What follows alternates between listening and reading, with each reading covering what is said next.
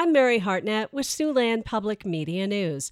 As many as 60,000 cyclists are expected to be on today's leg of RAGBRAI from Ames to Des Moines. It would be the largest ever day on the bike ride, and it's one of the hottest days of the year so far.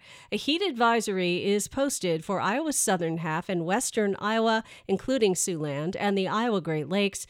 Forecasters say the heat index may reach 105 degrees. Hans House, an emergency medicine professor at the University of Iowa Hospitals and Clinics, says people who are most vulnerable to heat stroke are the very young, the very old, and those on certain medications. The experts say to skip strenuous outdoor activities, and if you have to be outside, drink plenty of water and take frequent breaks in the shade. That is not an option for most RAGBRAI riders as they head for Iowa's largest city.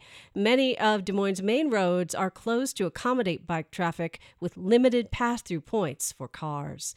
And Iowa Governor Kim Reynolds is on her first RAGBRAI ride this week. She joined her brothers Troy and Doug Strong, as well as her nephews and a few other friends on her first RAGBRAI this morning, hoping to ride the whole way from Ames past the capital in Des Moines.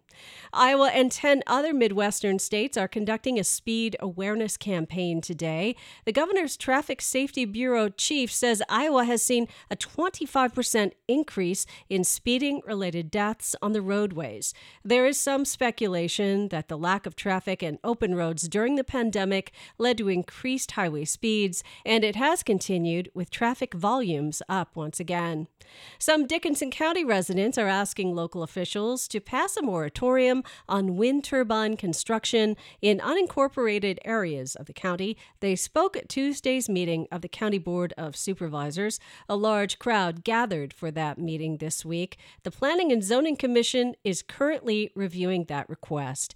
The Sioux City Bandits have withdrawn from the Champions Indoor Football League along with the Omaha Beef and Topeka Tropics.